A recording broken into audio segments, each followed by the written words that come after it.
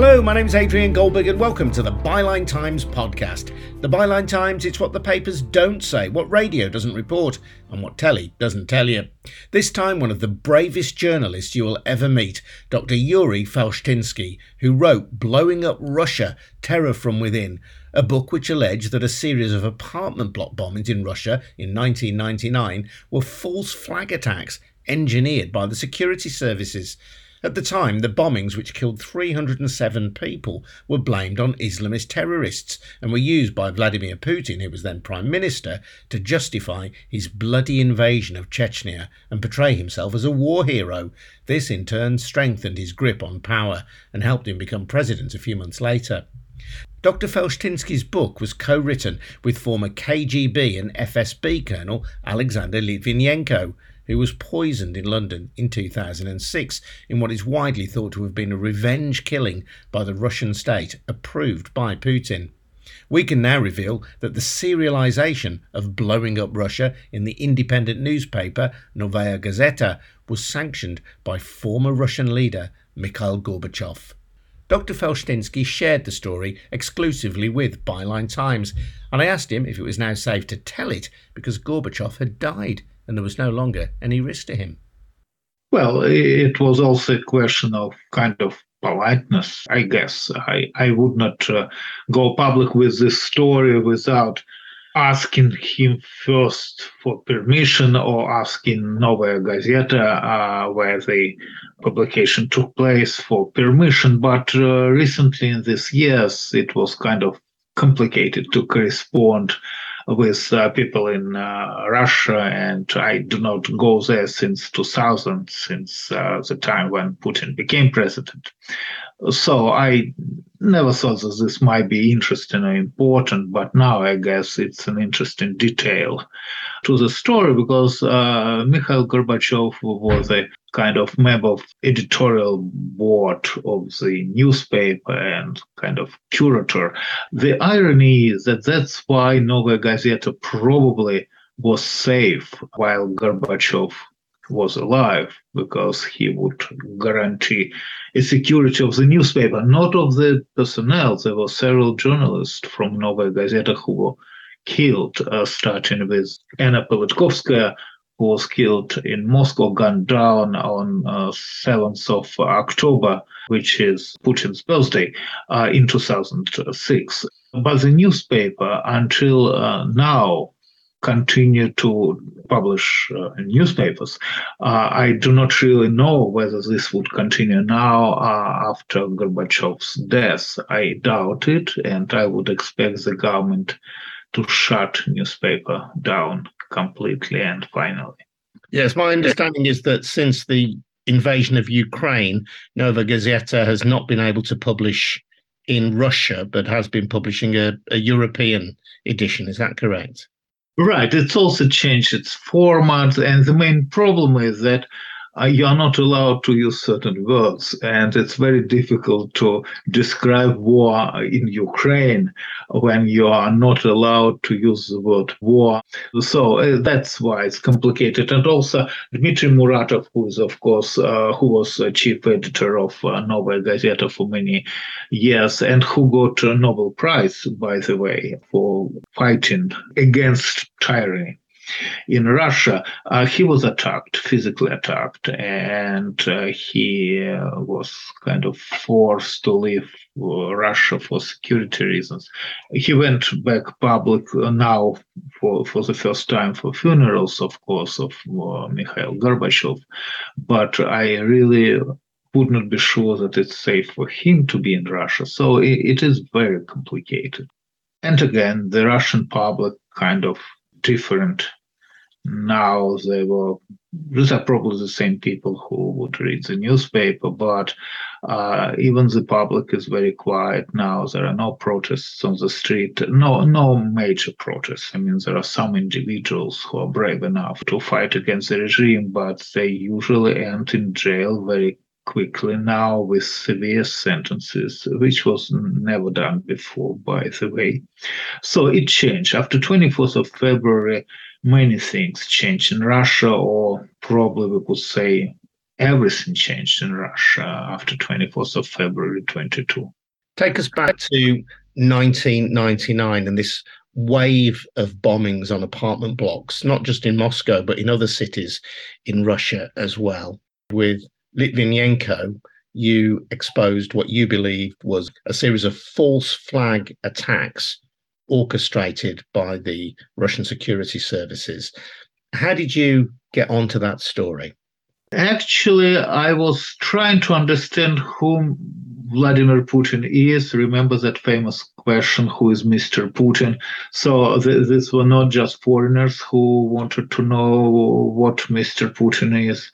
I was one of those people who would like to understand who Mr. Putin is and how he got into power. And I started to analyze the events of September 99 because they were tragic. This was the first major terrorist act in Russia. This was something like 11th of September for the United States. 300 plus people were killed. It was a major story that in a town of Ryazan, which is not far from Moscow, attempted terrorist act was prevented by a local militia. 2 terrorists were arrested, and when they were arrested, they presented FSB IDs from the Moscow central office. And the government became so nervous that this would ruin the entire operation. And the entire operation was, the idea was to have a pretext for the Second Chechen War, to start a war against the Chechen Republic. And this was needed, believe it or not, in case Putin would not be able to win and Yeltsin would be forced to cancel elections or to postpone elections. This, by the way, how this was done in 1996, before the elections of 1996, when the first Chechen War was started. So now they were doing the same with the second Chechen War. And it became clear that after those 2 FSB operatives were arrested and resigned, the public opinion and press, which was actually free in September of 99 in Russia, would add 2 plus 2 together and would understand what's going. So the Second Chechen War, ironically, was started on 23rd of September, the day when those 2 operatives were arrested and when the terrorist attack was prevented. By the time public realized what was happening, it was already too late. The war already started.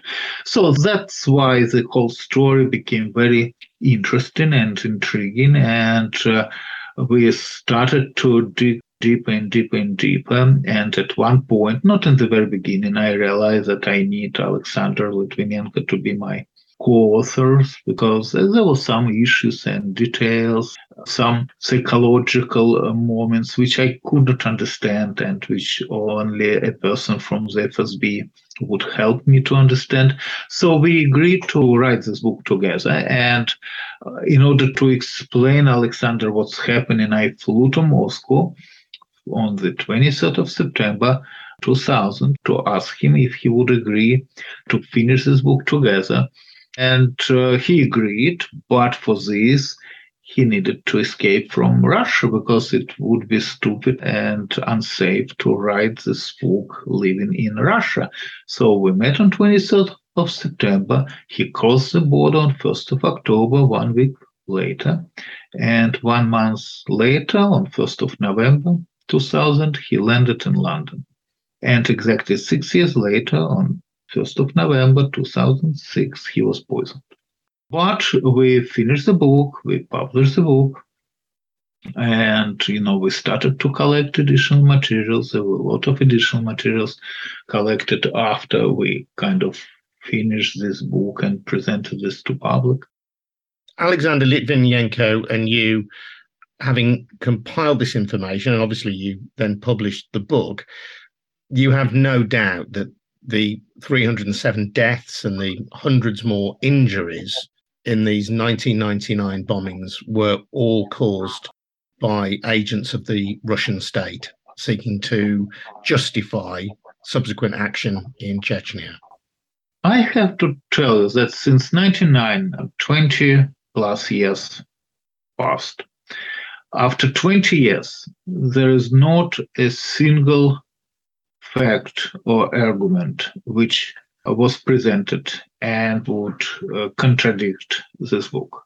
Nothing at all. Indeed, there were more materials coming out, from different people, from different angles, which would support the idea and the conclusions.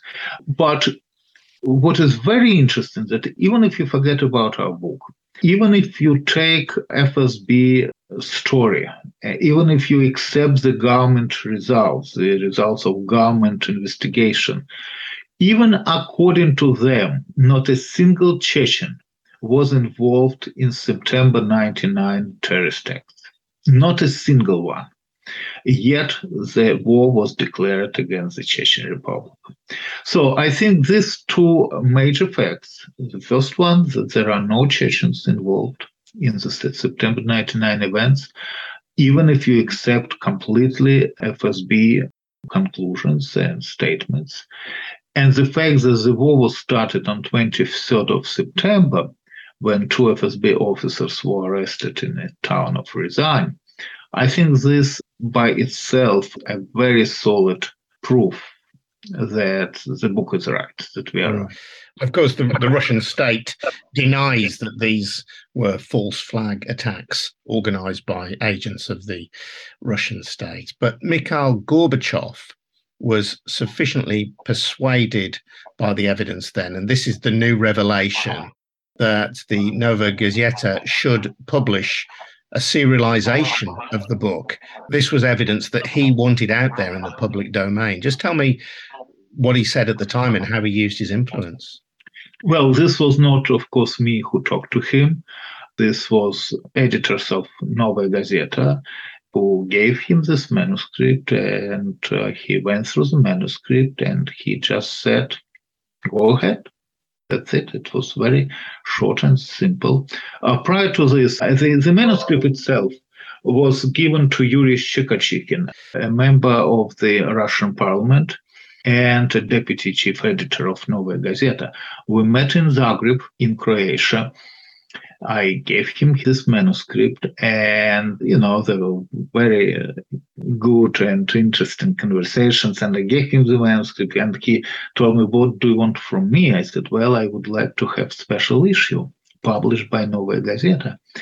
And he said, "This is impossible. We would not do this." And number two, I investigated, the entire newspaper investigated this story for like several months. I'm sure there is nothing new what he could tell us. And I said, well, look, we are losing time. It's 7 p.m. now. Take the manuscript. Let's meet tomorrow for breakfast. You will tell me what you think. When we met next morning, he said, I was wrong. You are right. I'm promising you special issues. Well, I'm not the one to decide this, but my opinion would be that we have to publish it. And he asked me, what else do you want? He was a member of the Russian parliament in charge of the committee of the security of the state, something like this. He had comparatively high ranking positions there. And I asked him, I actually would like a parliamentary commission to investigate the events of September of 99, because I think that those who are responsible, should be taken to justice. And he said, well, I will try, but this I cannot promise you because this Russian parliament, it might be complicated. So he was not able to organize this official parliamentary commission. There was a public investigation. This was not really powerful and strong investigation, honestly saying.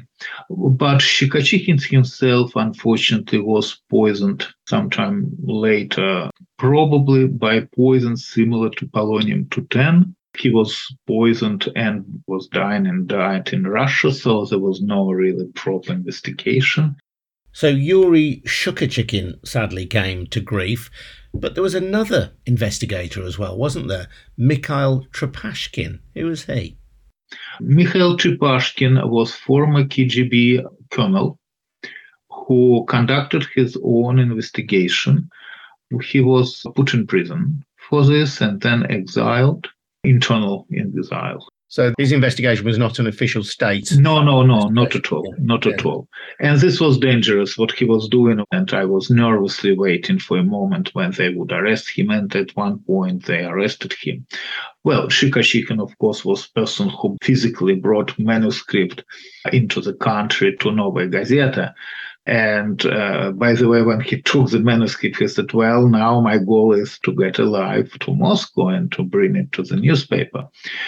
He managed this. He was poisoned later. He died. There were two more people who were members of that unofficial commission, who were also members of the Russian parliament and who were killed. So there were, unfortunately, a lot of bodies related to this investigation and to this book. Litvinenko happened to be the last one. These three deaths, Shikashikhin and two other members of the Russian parliament, this was before 2006, this was before Litvinenko. And you said that Mikhail Gorbachev sanctioned the serialization of the book in Novaya Gazeta. Was Mikhail Gorbachev himself, in light of what later happened, putting his own life at risk, do you think? I'm a historian, and this is one of my specialty.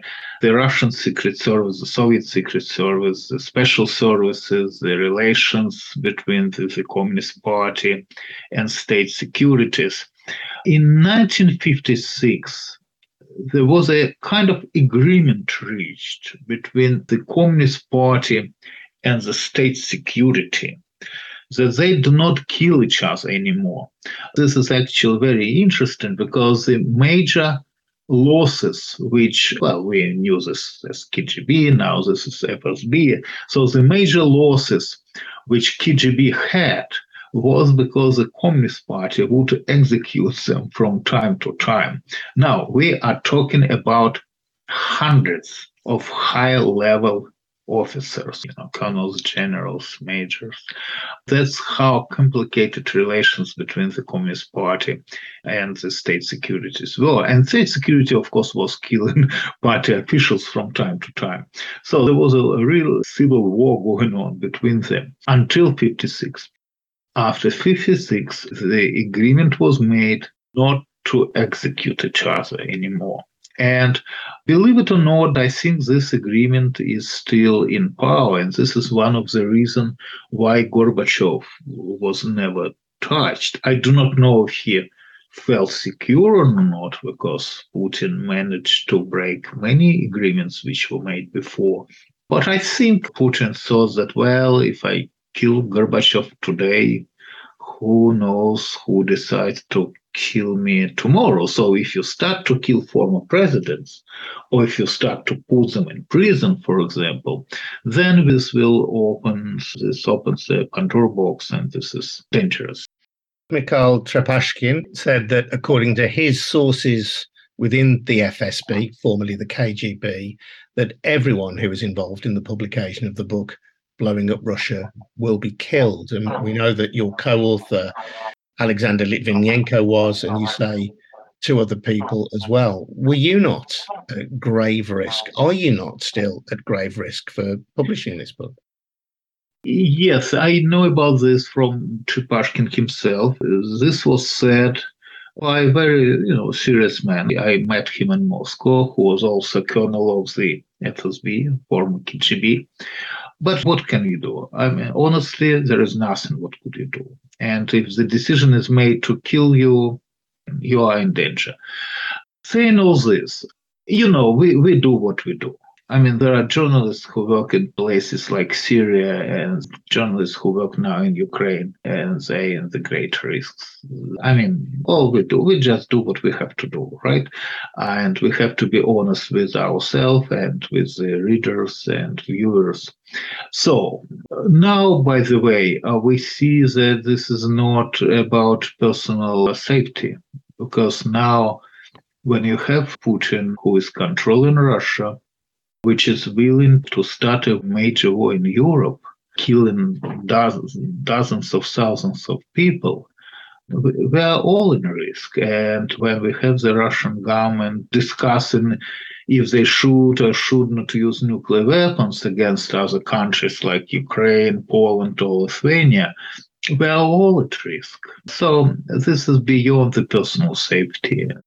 You were born in Russia, now live in the United States. So you've had a box seat in terms of the emergence of Vladimir Putin and his rise to power. How do you account for the fact that the West, until very recently, really until February of this year and the invasion of Ukraine, does not appear to have taken his imperial ambitions seriously? Everyone was hoping that he's a rational man who is interested in money and in business. And many people were saying about this, or writing articles about this, or even books about this, that he's corrupt, playing, for Putin. Because if the person is corrupt, if he's interested in money, then, well, we could buy him. That's what everybody was thinking. He would not do this because it's too profitable for him to have a normal relation with the West, because then he and members of his family and his friends and his circle of close, friends and other members of the Russian government, then they could earn money in Russia and spend them abroad. And that's what was happening. You see, they would earn money in Russia and spend them abroad, educate the children abroad, buying property abroad, getting second citizenship or residency abroad. I mean, this was a perfect life, which actually Putin ruined for everybody, including himself, because unfortunately, this was not about money. Money was a tool, a very useful tool, until certain time, until certain period. But then again, he said, well, guys, this is not about money. This is about rebuilding an empire. This is about recreating the Soviet Union. This is about dominating the world. And then we will have all money we need. And that's what proclaimed several times, starting approximately 2006. Then we saw invasion of Georgia in 2008. Then we saw invasion of Ukraine of 2014. And again, this was a kind of appeasement until 22. We thought that, well, Georgia, who knows where Georgia is? Well, Ukraine is Crimea. Who cares about Crimea? And, well, Eastern Ukraine, Donbass, but this is probably a Russian or pro-Russian territory. So this was like with Hitler in 1930s. I mean, we know this is a textbook now, right? So we wait until certain time. And yes, it probably would be smarter to introduce those sanctions in 2008 when he invaded Georgia. Yes, it would be even more smarter to introduce those sanctions in 2014 when he invaded Ukraine. We didn't do this. This is a mistake. It's a major one. I was about to say that the next time we would be smarter, but I doubt this. But enough is enough. And when he started a major war in Europe, concentrating like up to 100,000 troops along the border. By the way, prior to this, he quietly and slowly invaded Belarus and took control over Belarus, and no one actually noticed this until 24th of February. It's only now we understand that he took control of Belarus as well. And this is a major state in Europe. So that's where the problem is with Putin, that he's not ready to stop. And you've co-authored a new book called Blowing Up Ukraine, The Return of Russian Terror and the Threat of World War III. How seriously should we take the threat of World War III? Very seriously. Very seriously. Of course, this was written before we knew some of the results of this 6 months war. We do have some results now, and we could make some conclusions. And it would be easy, I guess, to make some predictions as well now, because we thought that Ukraine would be taken by Russia a week or a month's time. We thought that Russia has an army which is probably the second in the world. we thought that Russia is very powerful. After 6 months, we understand that Russia actually doesn't have army anymore.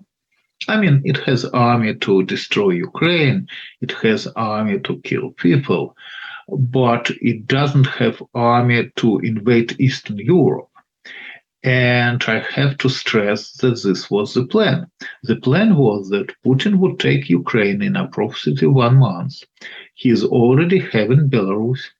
And then he, with united Russian, Ukrainian, Belarusian army, he would invade Eastern Europe. This was the plan. And since NATO actually doesn't have, major conventional army in Europe, the choice would be for NATO to use nuclear weapons.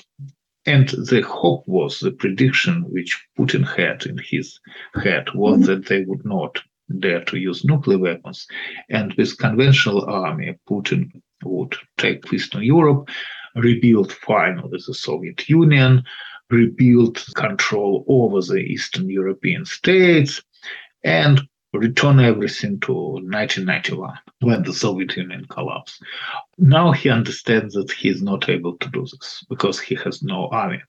They announced, by the way, that they will increase army to pre-war level because they lost probably around 40,000 people in Ukraine by killed, wounded, taken prisoners of war, etc. With the army, they would probably start another major advance in September, October, within the next several weeks.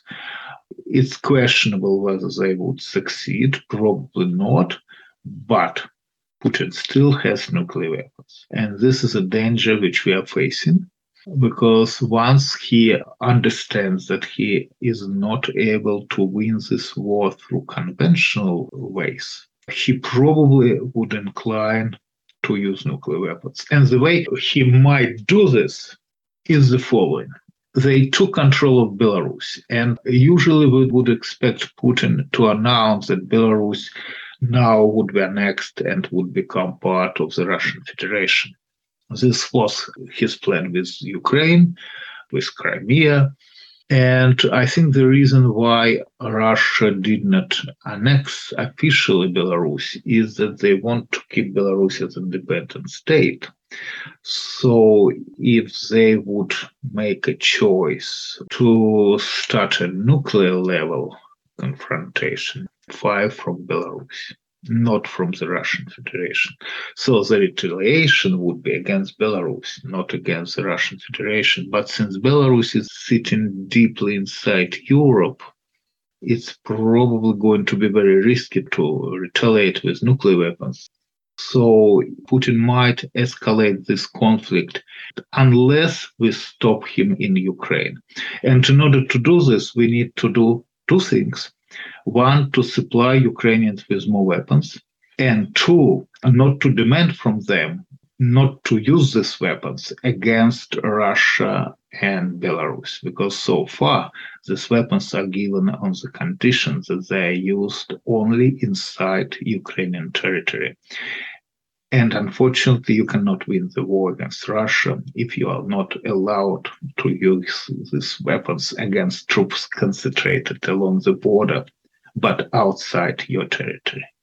Yuri, that's an absolutely fascinating insight, both into the 1999 bombings and Mikhail Gorbachev's role in that and the current conflict in Ukraine. Thank you. That's Yuri Felshtinsky. I'm Adrian Goldberg. You've been listening to the Byline Times podcast, funded by subscriptions to our brilliant monthly newspaper, the Byline Times. Please subscribe if you can. You get full details at bylinetimes.com. We'll be back again soon with another Byline Times podcast.